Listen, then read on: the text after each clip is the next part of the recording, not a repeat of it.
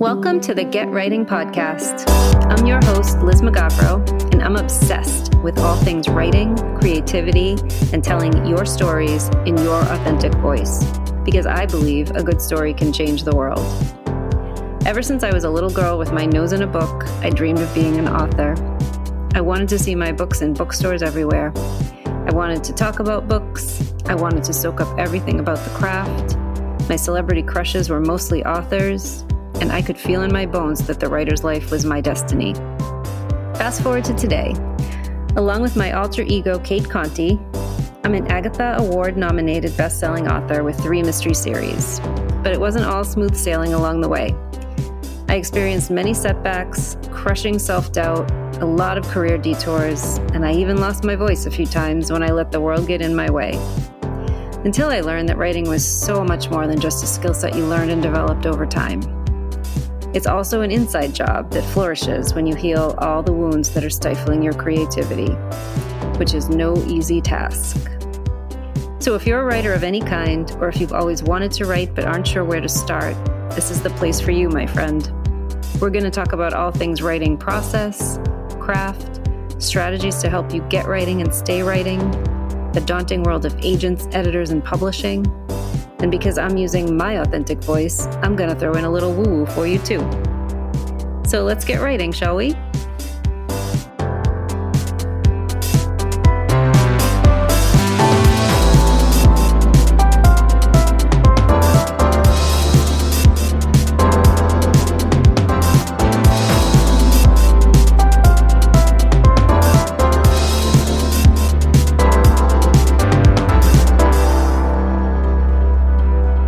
The Get Writing Podcast. I'm your host, Liz Wybrow, and I have such a fun guest for you today. Dick Wybrow is a best-selling author of more than a dozen humorous supernatural thrillers. He's a former stand-up comedian and a major market radio host. He's also worked in TV. And like he says, he spent the majority of his life avoiding proper jobs. I love that. His latest novel, Cain, has been atop Amazon's bestseller list since its publication. He just released book 3 in the series in December. So we cover everything from how Dick used stand-up comedy as a way of testing his story ideas out while he worked on getting published, to how he creates a cross-genre series that flips all kinds of rules on their heads, to how he motivates himself to keep going when the going or the writing gets tough. I love getting this kind of perspective from other writers because no matter what we write, how long we've been writing, how we publish, we share so many challenges and there are so many opportunities to just learn from each other. I love it.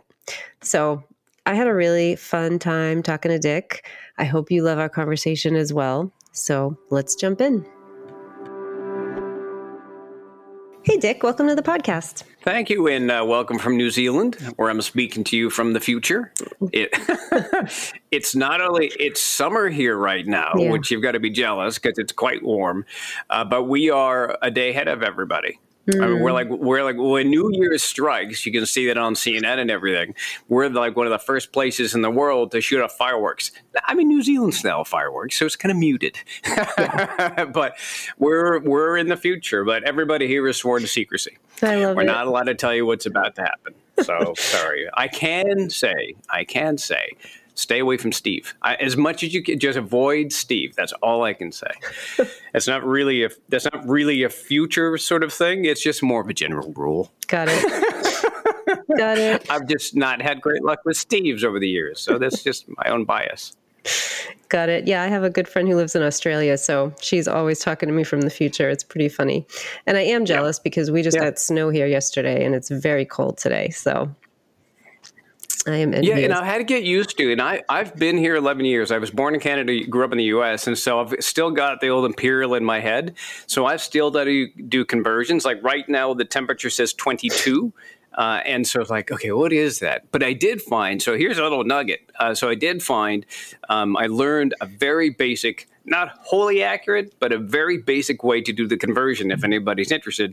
Just from Celsius to Fahrenheit, double that number and add 30. It's not perfect, but it gives you a bit of an idea. Yeah. So 22, double that, 44, add 30, it's 74. Oh my gosh. So, okay. That has baffled me for years. I have never been able to figure out Celsius, so I think you just broke the code for me. Thank you.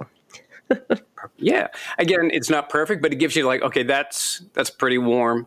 Yeah. Especially when you get out into the Kiwi sun, because it's a special kind of sun here. And I don't know if it's because there's a wee bit of a hole in the ozone, but you go outside without a covering and you say, what is that sizzling? Oh, that's me. Oh. That's what's happening here. So, yikes. Yeah, you got to really watch yourself for the Kiwi sun for sure. Well, it's 35 here, so I think I'd rather be sizzling, honestly. But it's coming. I remember I grew up in Canada, in Winnipeg, where Winnipeg was at one point, you can Google it, at one point Winnipeg was colder than the surface of the moon. That's how cold it got in Winnipeg. Wow. But when summer came, summer was our favorite day of the year. You know, it's just the one day, but it was an amazing day and we all enjoyed it. Went out to the lakes and everything. But nice. No, I know cold for sure. I grew up in the Midwest, so I spent in fact, to this day, I've got frostbite in my hands and feet. And so they're ice cold all the time. When people shake my hand, they're like, are you dead? Oh my God. Because my hands are still so cold. So I was happy to come here and never be that cold again. Yeah. I don't blame you at all. I've been planning my winter getaways, but they haven't happened yet. So talk to us. Tell us about you, who you are, what you write, where you came from. You have a really interesting career as first a stand-up comedian, a radio host, TV writer. Tell us about it. Yeah, all of that stemmed from the writing side. So like I mentioned, I grew up in Canada until I was 9 years old. My father was a New Zealander, still is, but he had come to the U.S. in the late 60s, and and this, I guess, was sort of the time where you sort of showed up on the doorstep and knocked, and they're like, yeah, sure, come on in. Except the U.S. was like, nah, we got a quota system. We're full up on Kiwis. Go to Canada. They'll take anybody. So he went up to Canada, met my mother, but always wanted to be in the U.S. And so he took us down when I was about 9. And so I was this chubby, red-haired Canadian boy thrown into the New Jersey school system. So I was lonely. So I had to make up my own friends. And that, to some extent, you take a look at some of the hardships, which you can kind of create something. I started writing stories. And so, and I guess creating worlds that I felt more comfortable in. And that continued on through when I was, in my mid-teens or so. And I started actually writing longer stories. And so I started writing like short stories, as you do, and then sending those out. But this is back pre-internet, because I'm old. And back then, you should have sent out what was called an SASE, a self-addressed stamped envelope. Oh, I remember those. I remember those well. Yeah, 100%. Yeah, so you would send something out to Amazing Stories or something, but you would include an envelope in there so they could send it back, and you'd have a stamp on there. That way, when they rejected you, you were paying for the postage. Yep. But it also took like months and months and months for that stuff to come back. These days, the rejections come much faster. Yeah. Or hopefully the approvals. But so I got, and this is the bizarre logic I guess I had. Because that took so long and I sort of wanted some of that feedback or some of that love or whatever it might be, it made sense to me, because I was a fan of stand-up comedy, that if I wrote something that afternoon and got on stage and told these stories, a little bit different than short stories, as life stories and stuff. But if I wrote these stories and got on stage, then I'm published. In a strange way, I'm published. And that's what got me into stand-up comedy, because I could sort of get that feedback and I could get people sort of invested in these stories. And I did that for a good couple of years until the market changed a bit with stand-up. What had happened was there was a lot of stand-up comedy that was showing up on television. It was on everything. It was on USA Today. It was on A&E. Comedy Central started coming up. And so fewer and fewer people were coming out to the clubs. And so I moved into radio. And that was still writing. For as much as radio sounds like just people talking, there is a lot of planning and skill and arcs and things like this to it. So there was still a lot of construction to it. And then from there, hopped into television after about a dozen years or so. I worked at CNN. And then when we came here to New Zealand, I did a news comedy show, a live news comedy show here in New Zealand. I was one of the lead producers on that show. And again, all through along the way, it's always been about the writing. and how the writing had to change. When you're on stage, if you want to tell a minute, 2 minute, 3 minute story, that's great. You can do that as long as you've got little, punches along the way, right? Then when I ended up getting into radio, that was a little bit shorter. And I was also sharing a space with somebody else, which was in education. Then when I got into television, you're writing even shorter. And there was a time when I was writing for HLN or Headline News, and you had to take global stories and smash them down into about 13 seconds. And I tell you that if nothing can teach you an economy of words, yeah. it's like, okay, take the Middle East conflict and put that down into 14 seconds. Go. Yeah. And so that was a heck of an education. So all that along the way, I'd always been writing, my own stuff along the way. But I think all of that process helped me learn how to be a better writer. That's fascinating. Did you ever use well, first of all, stand-up comedy is terrifying to me. Like I'm a words person. I don't have this other, life where I could do that. I would be terrified.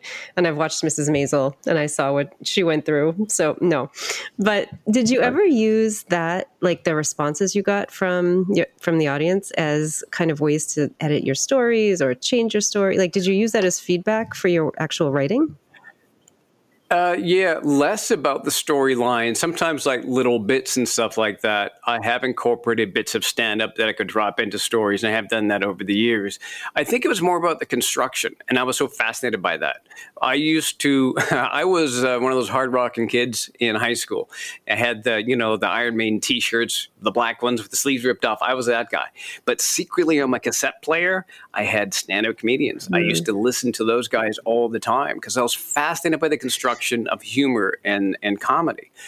And I learned this too on stage, especially. You would do a joke one night, then do the next day. Well, why didn't that work as well? Sometimes it's the audience, sometimes it's your energy, but a lot of times it just came down to the construction of it. And it's so surprising how just word placement can turn kind of line into a big laugh.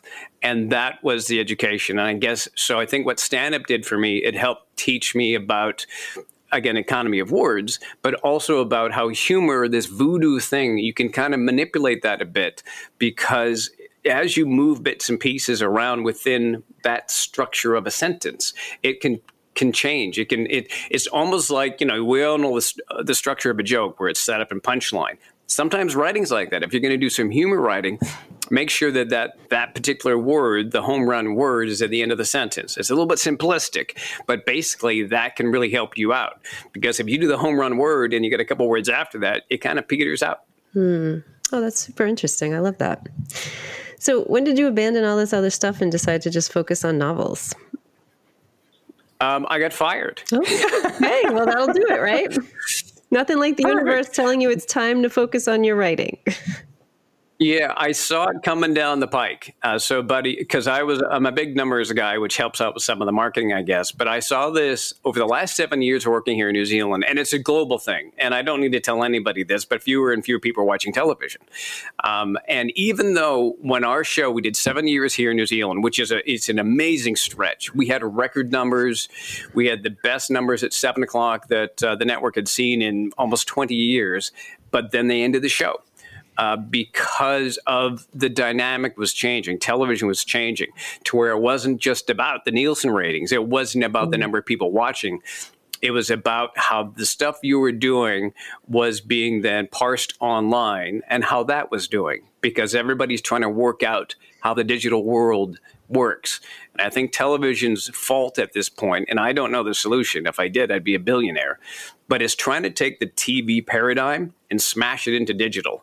And it's just not working. Nobody's making that work. If they could find another way to do it, where they could take digital, have success there, and then parse it into television, then that would be probably the big thing. But basically, after 7 years, and like I said, I saw this coming about a year ago, and then I ended up going hardcore onto the writing. I knew, it's like, listen, this is I've got to pull the lever on the ejection seat, or it's going to be pulled for me, and it was pulled for me. But I saw this coming at least a year ago, or more specifically, I saw it a couple of years ago, and it would have been about 1 year ago now. I began the Kane series. I started writing that, and I ended up writing 3 books in that 10 months. leading up to it. And then, the last show day was December 1st. So tell us about the books. Yeah, it's funny. In describing them, I cannot totally understand when people go like, what are you talking about? But basically, Cain is about a wolf who's running through the woods when he gets bitten by this infected man. And the next day he wakes up and he's human. So kind of a reverse werewolf story, because when the full moon comes out, he turns into a werewolf. But when the moons have a different phase, he turns into a dog. He turns into a dog. And so the story, basically, the arc of the story is about Cain trying to find out more about this man who bit him, the secrets behind this, because he wants to be a wolf again, because he misses those days of running free and naked through the woods. I mean, he could do that as a human, but he'd probably get incarcerated and very possibly frostbite because he was up in Canada. Yes, probably. So that's basically the storyline behind this. And part of the process for me in writing this was just creating this character. And so, because as a writer, I'm not a plotter. I'm more of a pantser, or, a discovery writer, people like to say, right? I'm fine with pantser. And so as long as I understand my characters and a bit of their motivations, I just let them sort of tell me the story. And that has worked really well for me. And so I've got Cain and one of the few. So Cain has turned into a 6'7" French Canadian, in part because I found that very funny when I came up with the idea. And one of the things he can't do, because he still has a bit of that animal brain, is he can't work out how to drive. And so he's got this young woman named Imelda, who's a former criminal, maybe not so former, a bit of a getaway driver, and she ends up becoming his driver. And then as the story progresses, becomes more and more invested in his story. And so they team up in what they call their pack of two. And they're trying to find out this secret to get Cain to be able to return home to his pack. Oh, very fun. Okay, I want to go back to the pantser stuff in a minute, because I love that term. First of all, I've never heard it. I'm a recovering pantser. Right. So yeah, I want to talk about that. but I want to talk about, like, your novels are this combination of a lot of different genres, right? So how do you seamlessly kind of incorporate them together to make your storytelling so unique, but also so enticing to people? There was a time when, and you've seen plenty of this, and there's entire like cottage industries of people that will say, oh, this genre is doing really well, maybe start writing to this. I tried that for a time to kind of write to a genre or write to a market. And unfortunately, I had a modicum of success, which told me that I was doing the right thing. I ended up getting optioned to be turned into a TV series. And that fell through. His options many, many times do. And it took quite a while to get to the point where I realized that I wasn't really loving that, sort of prescribed writing. And it was my wife, of all things. I had come home from my job at CNN, and I was complaining, as writers like to do, because at the time, James had just done amazingly well with 50 Shades of Grey. And there was a real popularity at the time of like turning things into like Pride and Prejudice and zombies, or I think it was Abraham Lincoln Vampire Hunter. So taking established stories and chucking the supernatural in there. And so I jokingly said to her, I said 50 Shades of Grey, I should make it 50 Shades of Grey Matter and throw zombies in there. And she goes, do that. And I said, no, that's stupid, and she goes, no, do that. That one might sell. My wife is Southern U.S., so she just tells it how it is. Mm-hmm. And I wrote that, and I didn't have a lot. And the thing was, it was the first time since I was a kid that I really was having a blast, because I just kind of took the governors off and I just let it flow. And I had a real good time with it. And I started writing, and I wrote it as like a 5-book serial. And I self-published on Amazon. And so I put it out in August. And, it got barely any attention. It was 2012. This was really early days of self-publishing. But I tell you what, September picked up a bit with the next one. And then by October, it launched. And this is before all this advertising. There was there wasn't really the social media sort of side of it. It just went off. And then by December of 2012, it became the #1 comedy book on Amazon. And I started to think, like, I could write what I want to do, and there's people that are interested in reading this. And I think fundamentally for me, when I write stories, I don't think about all the constructs as much, and I don't think about, let me incorporate this or that. I sort of write the stuff that I would like to read. And I know that's maybe a bit of a cheat or lazy, but I write the stuff that I want to read, and it seems to work. And I pull in stuff that I feel works within the story. I mean, you've got to stick within rules. It can't be something where you just, go totally off left field. Sometimes in my writing, I do that, and I take that out when I'm editing. But, as long as it's within the promise you're making to the reader, you are making a bit of a promise to the reader, maybe unspoken, but you're making a promise to the reader. As long as you're hitting that, they'll keep coming back. Yeah, I love that. I hope that answered your question. No, it definitely does, because I've been doing this for a long time too. And, I am writing in a genre that sometimes that I love, but I do feel sometimes can stifle the creativity a little bit, because you do have certain constructs that you're supposed to work in, and you can't do certain things. And, it's all about what the readers expect. And of course you want to give them what they expect and what you've promised them and all that. But I do love this idea of really kind of chucking all of those expectations and really writing what you love. I hear agents and editors at conferences talking to newer writers all the time. And, I always cringe when I hear them say, well, I think vampires are coming back, or, whatever. And It's like, okay, by the time, someone completes a book and it's ready to publish, you're talking a year or two in traditional publishing, right? The tides are obviously going to turn. And I don't know. I feel like it's giving, making people spin their wheels a little bit, right? Just so some of these people in publishing can feel like they really know what they're talking about. Not that they don't, but I have always told people, write what you love, whatever 100%. That takes. And it could be that you love writing something that is very structured and in a specific genre. Yeah. Do that then. But if you love something else, then write something else, because it's going to sell based on how the energy behind it, I think. Yeah, and if for no other reason, here's something nobody be surprised by. Writing is really hard. It's just really hard. When I was writing the first 3 books of this series, I had a job I was doing 10 hours a day, 60 hours a week. And so my day started at 7:30, ended just after 7:30, because our show was at 7. So I had to get up at 3:30, 4 o'clock in the morning to write. And you can't do that unless you've got that thing inside of you that you want to do it. If it's just prescribed, like, oh, I've got to do this, you're going to run out of steam. Yeah. And that's really what it comes down to. I think success a lot of times comes down to, it's got to be this font within you. If it feels more like a job, and it does feel like a job sometimes, but if you don't have that, I've got to do this, I've got to get this out of me sort of thing, you're going to run out of steam. So I think that I agree with you 100%. You've got to find that thing that you love to do. You got to find that sort of style that you want to write, because otherwise you're going to run out of gas. And when it is something that's coming from you, I feel that you'll never run out of gas. It's within you as much as breathing.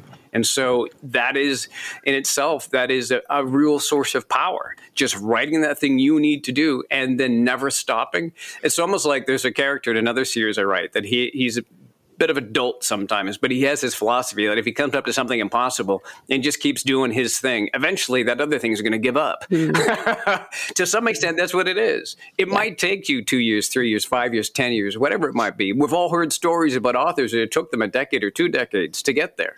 I mean, Cormac McCarthy is a perfect example. He wrote books and books and books, and I think it was 15 years before he had people even realize that he was a hell of a writer, and then people look back at his list. But I think you've got to find that thing that you want to do and serve that as that fuel within you. And then you'll find your success. It just depends, I guess, on what you see your success what that might be. That might just be people reading your stories, and that's really enough. Yeah, exactly. It's different for everyone. But I do think people sometimes limit themselves and turn away from something that they might love because they have it in their head that they have to do it a certain way to get published. But you know what's funny? Because the genre that I'm in, you mentioned vampire romance, I think. The genre that I'm in, there's a lot of romance with paranormal. And mine isn't. I have no plans. Depends on them. You're a writer. It depends on the characters. They may decide otherwise. I have no plans for these 2 main characters to get together. They're just amazing friends. There's a bit of a spark there, but he has a wolf wife that he wants to return to and he's committed to. And I had an amazing comment here just about a month or two ago. It was either on Facebook or it was on one of the Amazon reviews. And it was a woman who read a lot of this paranormal romance. And she said that she came into this thinking, oh, is this going to be, what is it? I don't even know all the structures, like friends to lovers, enemies to lovers. And all that. She was wondering what genre this was. And then she started to realize, oh, this isn't one of those. This isn't going to be a romance. And her comment was, what a relief. She was like, it was so great just to come into this story. Even though she's a paranormal romance reader, she was like, I love the idea of that they wouldn't be forced together as lovers or friends or as lovers. And so, yeah, for as much as there's those structures and as much as you want to prescribe something, even the people that come into that with his expectations, sometimes as long as it's a good story and as long as you're staying true to the characters, which is so important, It's so important, staying true to the characters, I think people dig it, even if that wasn't what they were expecting. Yeah, totally true. So how do you define success for you as a writer? I think in some small part, some of the success just comes down to is if I'm having fun with it. I mean, it's nice to have the sales and it's nice to be, up there and doing really well. That's great. That's gratifying. But the success for me is when I write a story and step back and go, that was really good. Because we all start books and you're the same as me. I don't know if you have the same process. Like I just started book 4 here about 3 weeks ago. And I have, everybody has their writing process. And part of my writing process when I start a book is to go, I can't write. I'm no good at this. I'm awful. I've been fooling everybody. Every book starts that way. And it's almost like I'm surprised every time I sit down and write something new. It's just like, I don't know what I'm doing. And I sort of felt the same way as I started book 3. And I remember that feeling. And then by the end of it, when you craft everything together and you get that story, and you have those moments that you think about when you're out shopping or something like that, that's the success for me. And then, of course, when I have people come back to me and reach out and say how this moment meant something to them, or this character did something, or this character, they can't stand this character. But again, they're invested in that character. Yeah. I had an amazing moment. If I could share with you. Absolutely. From a reader. Yes. So every now and then, groups of people, they'll read the book, however many of them in a various area, and they'll reach out to me and say, hey, listen, would you mind speaking with us about this? And it's just sort of organic. It just started happening. And so I've had folks in the U.S. and Canada and the UK. And so this one morning I was writing book 3 at the time. I had just started and things weren't just, those mornings where it's like, I just can't seem to, I'm just in my head too much. I can't seem to get this straight. I had sort of the structure, but I don't know what I wanted to do with this character or this. Yeah. So I put it aside and I spoke to this group in the UK. And there's this woman, I don't know if she was from New Brighton. She might have said that. But maybe I think it's romantic, this idea she's from New Brighton. And I always think when I say that out loud that somebody from the UK goes, that's not romantic. I don't know. But so in my head, she was from New Brighton. And she says to me, real lovely, she says to me, I'm really enjoying this series. I'm not going to do the accent.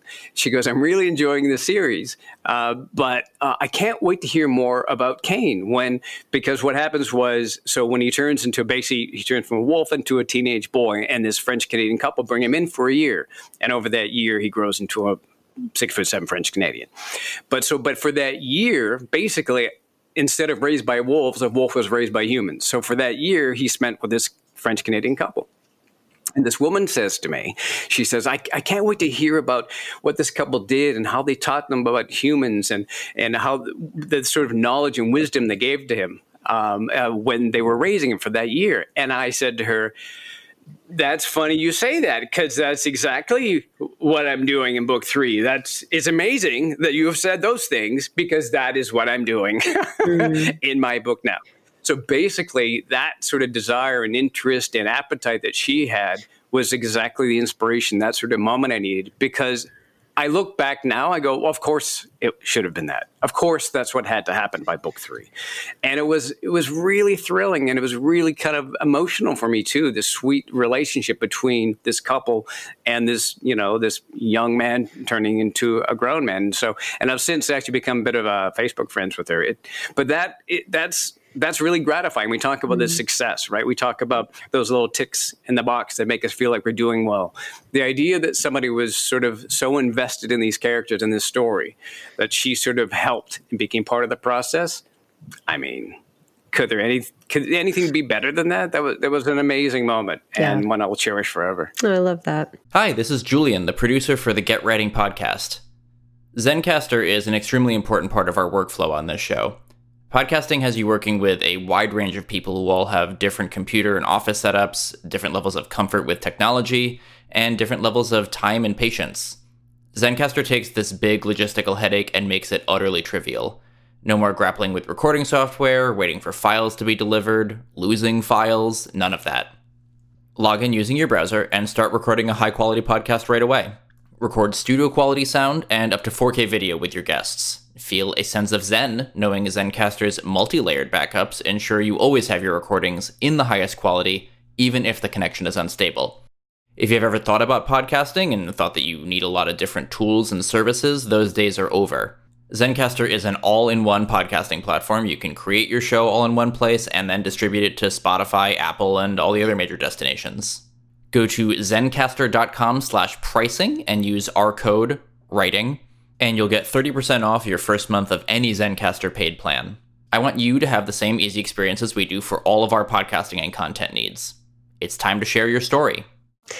I love that. And all right, so we're going to talk about process now because you open the door. And I love what you said about having that moment at the beginning of every book where you think you can't do this. For me, that happens in the middle of the book where I'm floundering around. I don't know where the hell I'm going next. And I'm like, really? Why did I think I could write another book? Because clearly I've lost the ability to do this. Right. So it's so awful. Yeah. How do you get out of that mindset? You know,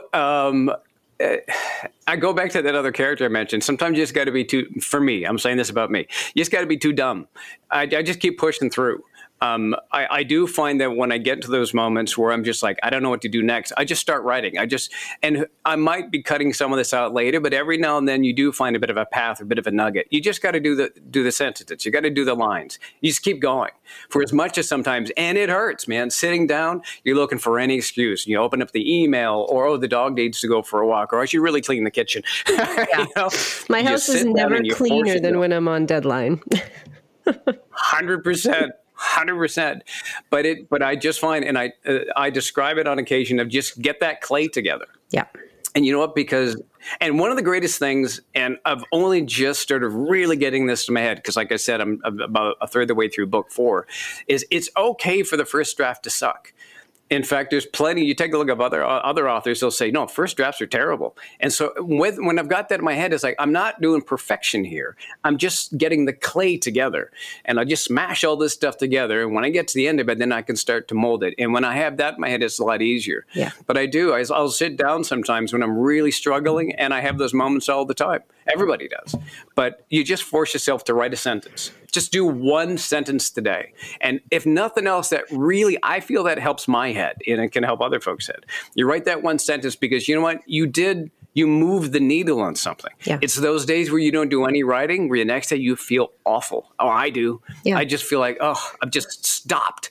So just write one sentence. And every now and then, even on those really tough days, that one sentence is turned into a paragraph. And I'm sure you had the same experience on those days where you just force yourself to do it. You come away, you're like, wow, that was a hell of a day. You push through it, and you end up having an amazing, amazing writing session. So you just got to get in there, write that one sentence, which sometimes turns into a paragraph, or sometimes turns into a page, which sometimes can turn into 5-6 pages. Yeah, it's totally true. I just had one of those moments where I was like, oh, this scene is terrible. I don't know what these people are doing. There is no point to this. And I just kept writing. And then this little, I don't even know what it was, this little spark of like, oh, that's why. And then it went in a whole different direction. But you just got to sit with it. You got to sit there, right? Even when you just want to get the hell up. That's the coolest thing. Yeah. It's like, so I'm a big believer in the subconscious, and like the subconscious is almost like some extra person, almost like you have either a familiar, or maybe if you're a science fiction fan, you're the host to to some other creature, because it's still working on that. And maybe you just got to sort of get out there and clear the road, and then they sort of insert that thing in. So just keep going at it, because that is an amazing feeling. Yeah. And it's funny too, because when you look back, you go like, wow, that all starts to make sense. I didn't plan that route at all, but it all makes sense. And I think that there's that little bit in your subconscious that goes like, yeah, we got this covered. You just get there and put your stupid words on the page, and we'll get our stuff in there. Yeah, for sure. I have a mentor who always says that writing a first draft is like putting a tree through a meat grinder. And it's totally true, right? They're just terrible. I love editing more, but once you get the words out and the general direction out, I find it much easier to go back and make it way better, right? I've grown to like editing, because I do feel that you shine it up. It's tough on deadline sometimes because you feel that extra pressure. Yeah. But I've grown to really enjoy the editing, because when you sit down and get into that scene, you can get... I have narcolepsy, so there's times where I get too focused onto something, which is almost like an ADHD thing maybe, but I'll get too focused. Like, I've been staring at this paragraph for an hour. I need to move on. But that paragraph is quite good after that. Yeah.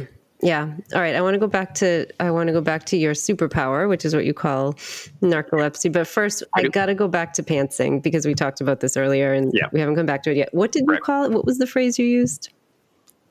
Yes, it's you're either a pantser or a plotter. But you used a different phrase for pantser. What was it? Discovery writer. Discovery writer. I've never heard that. Okay. That's the fence. Okay, I've never heard that one.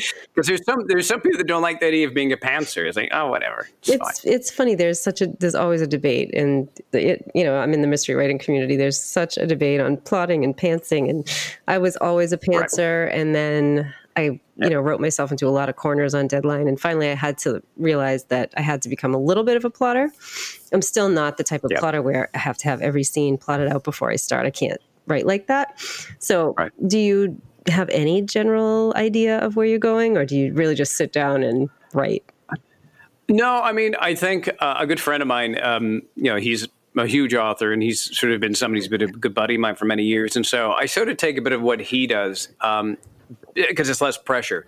So I start to write, and usually about a quarter of the way through, or whatever it might be, then I can sort of not plot out as much, but structure out the next sort of couple of scenes rather than the entire book. Yeah. I sort of just go, I know, like right now, there's something happening with Imelda and Kane. I know they got to get to the border, and from there, they got to get to this facility.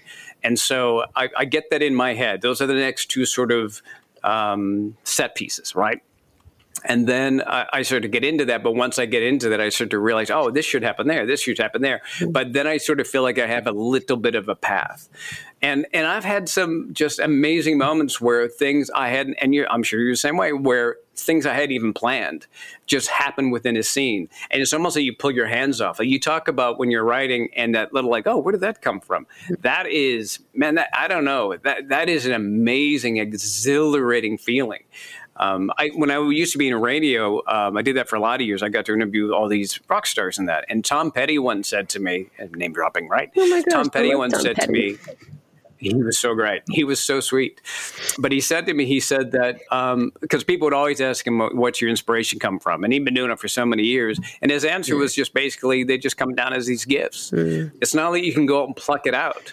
But they come down as these gifts. You have to open yourself up. You have to create environments where those gifts can come on down.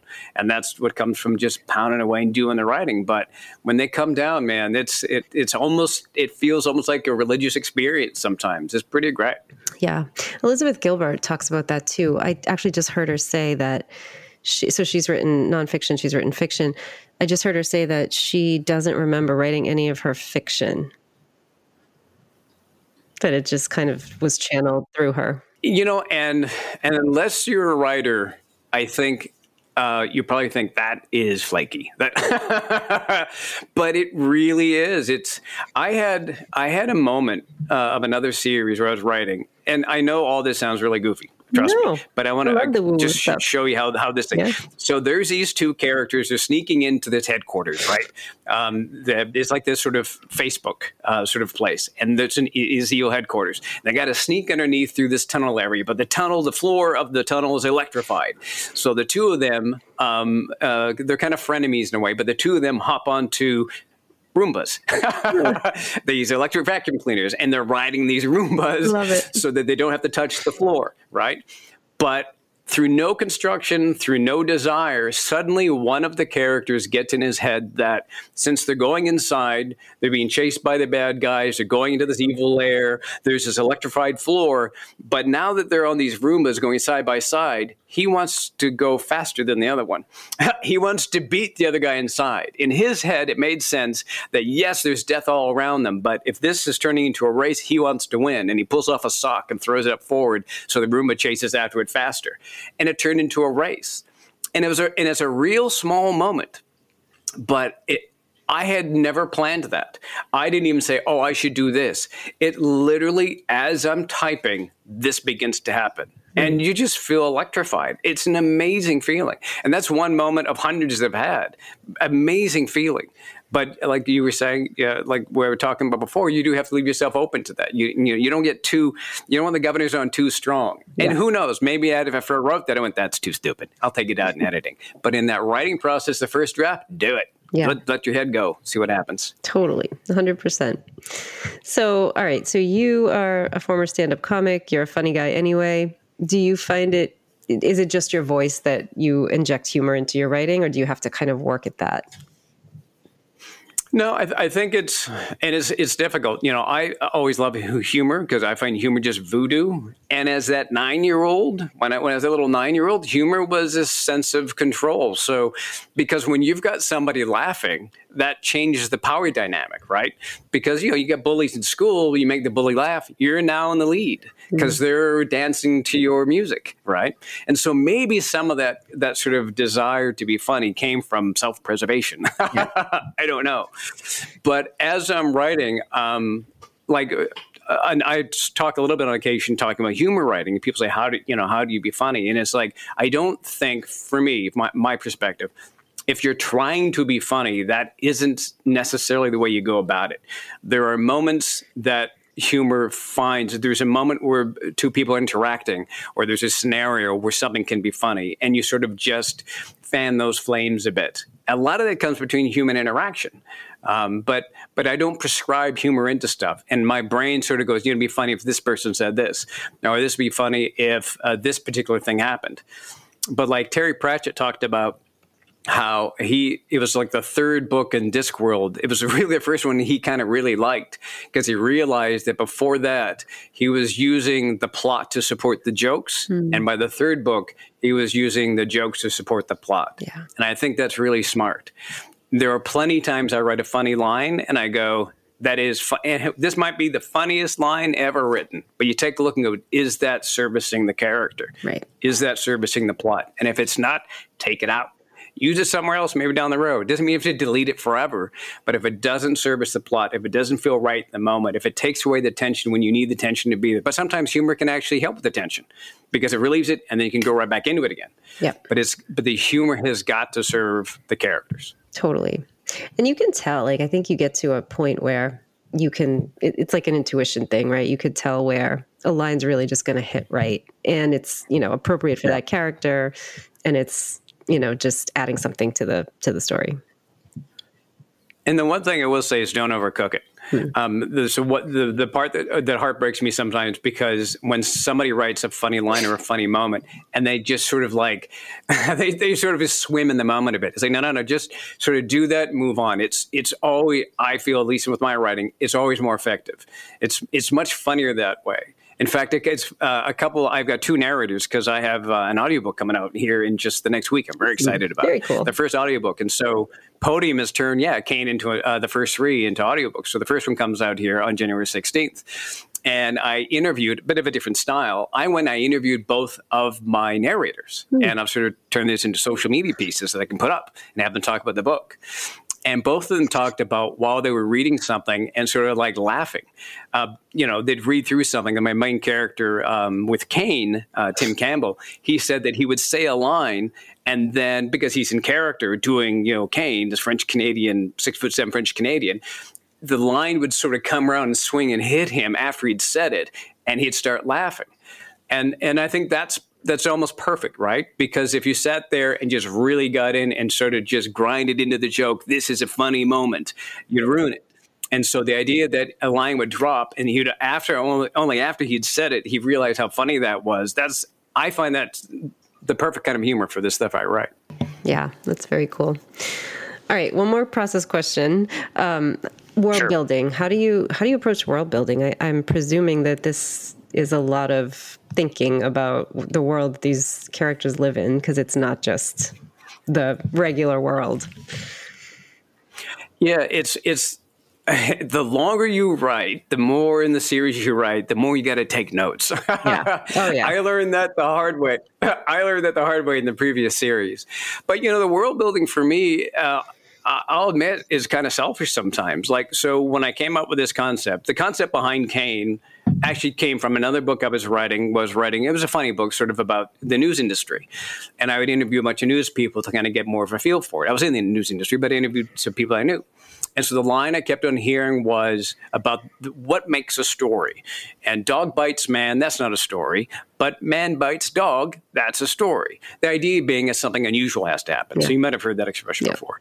But that got stuck into my subconscious. Man bites dog, that's a story. And that was sort of the genesis of this. And so it turned into, this sort of reverse werewolf. So where this like an infected soldier bites a wolf, he turns into a human. But so in building that particular world and those rules, I'll be honest, I don't think I've ever read a werewolf book.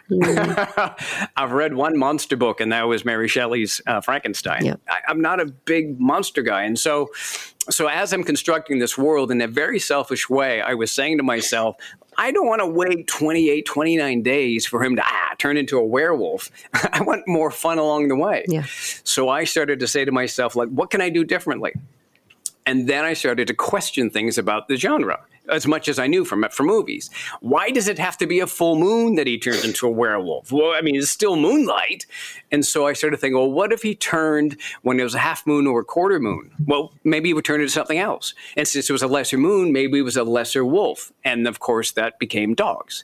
So if it's like a little sliver of a moon, he turns into a tiny dog. Aww. Or if it's a half moon, he turns into a pug. People love the pug. That's awesome. And that was sort of how I was doing the world building, to be honest, because I wanted to have fun with the writing, and I created that. And so, yeah. And then once I get that bit of that structure, like I was saying, you got to take notes along the way after a while. But yeah, I think the structure and the world building I do, staying within certain parameters, right? Because it all takes place in here.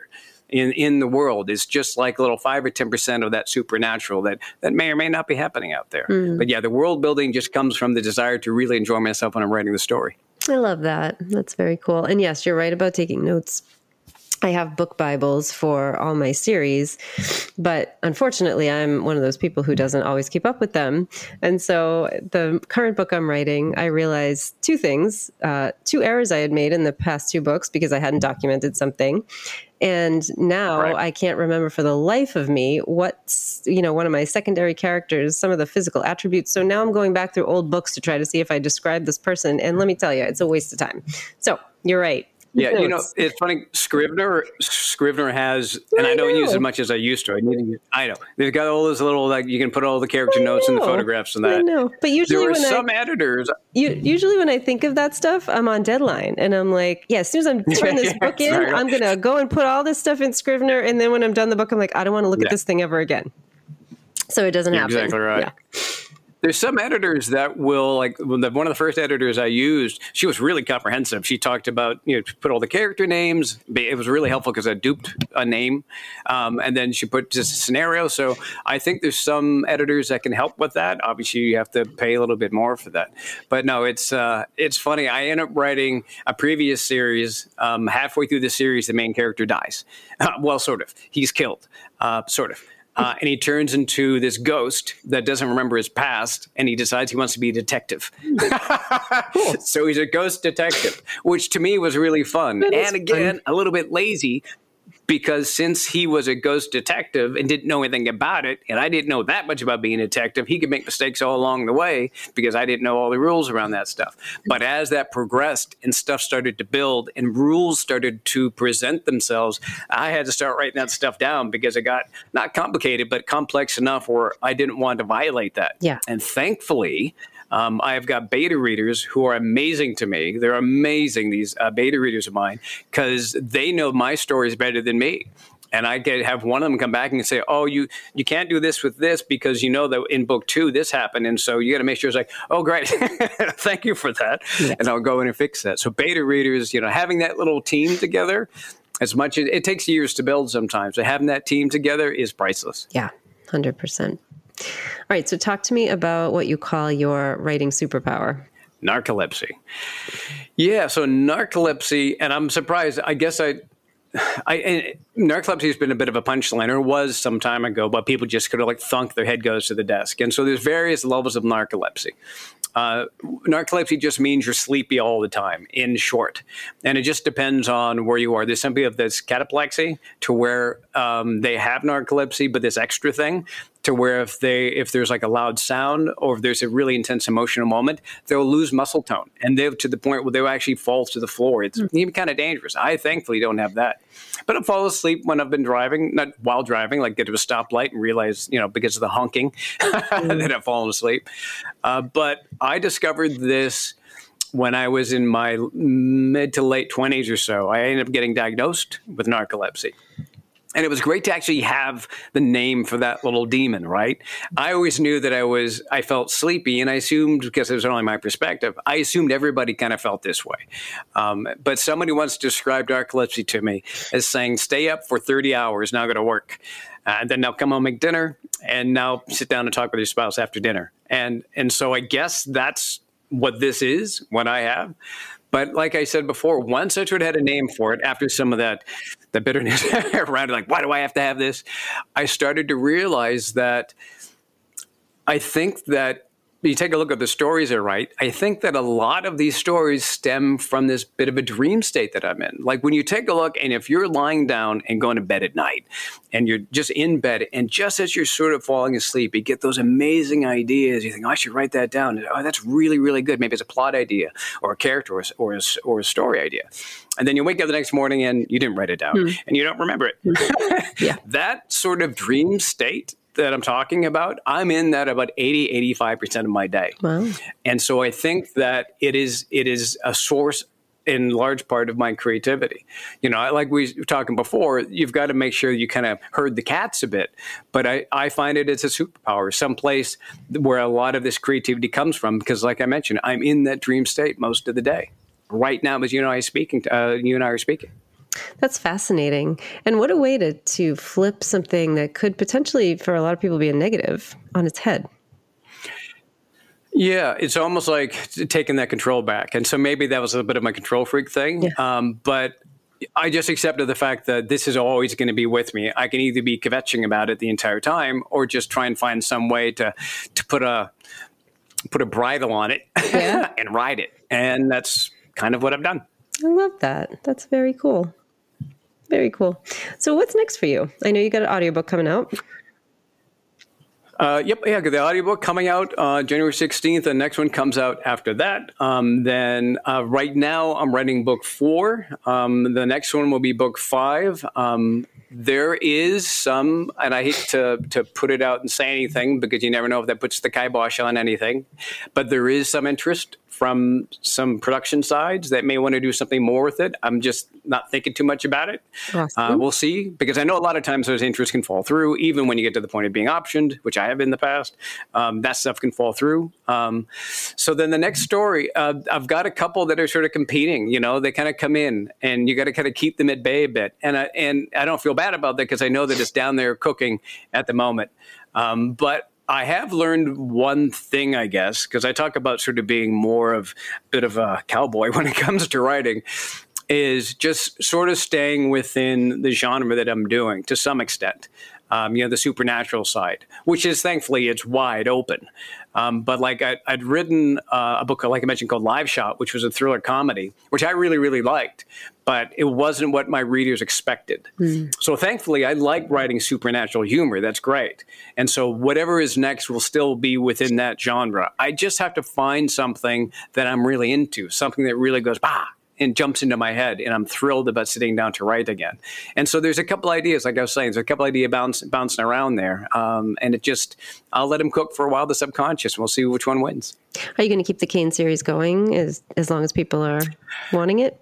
I was initially planning on 3. I didn't want this to turn into something, and this is no slight to anybody else, but I see some folks that write, 18, 25, 41. I saw one series with 41. And as long as they're still really digging it and doing it, rather than just writing something, because we all know as writers, you got to write a series to be able to make some money. I do feel that this is a 5-book series now.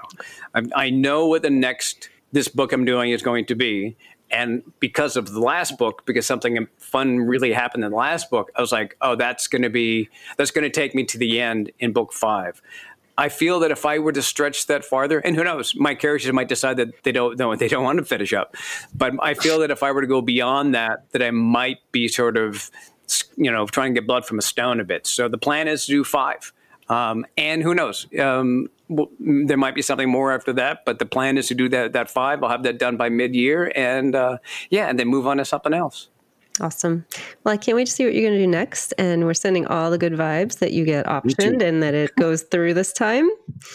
And thank you so much for being here. It was a really fun conversation. I really enjoyed it. Thank you so much. And good luck to your writing, to everybody else listening. Just keep plugging away at it. Just keep plugging away at it. Eventually that immovable force will get out of your way. Absolutely.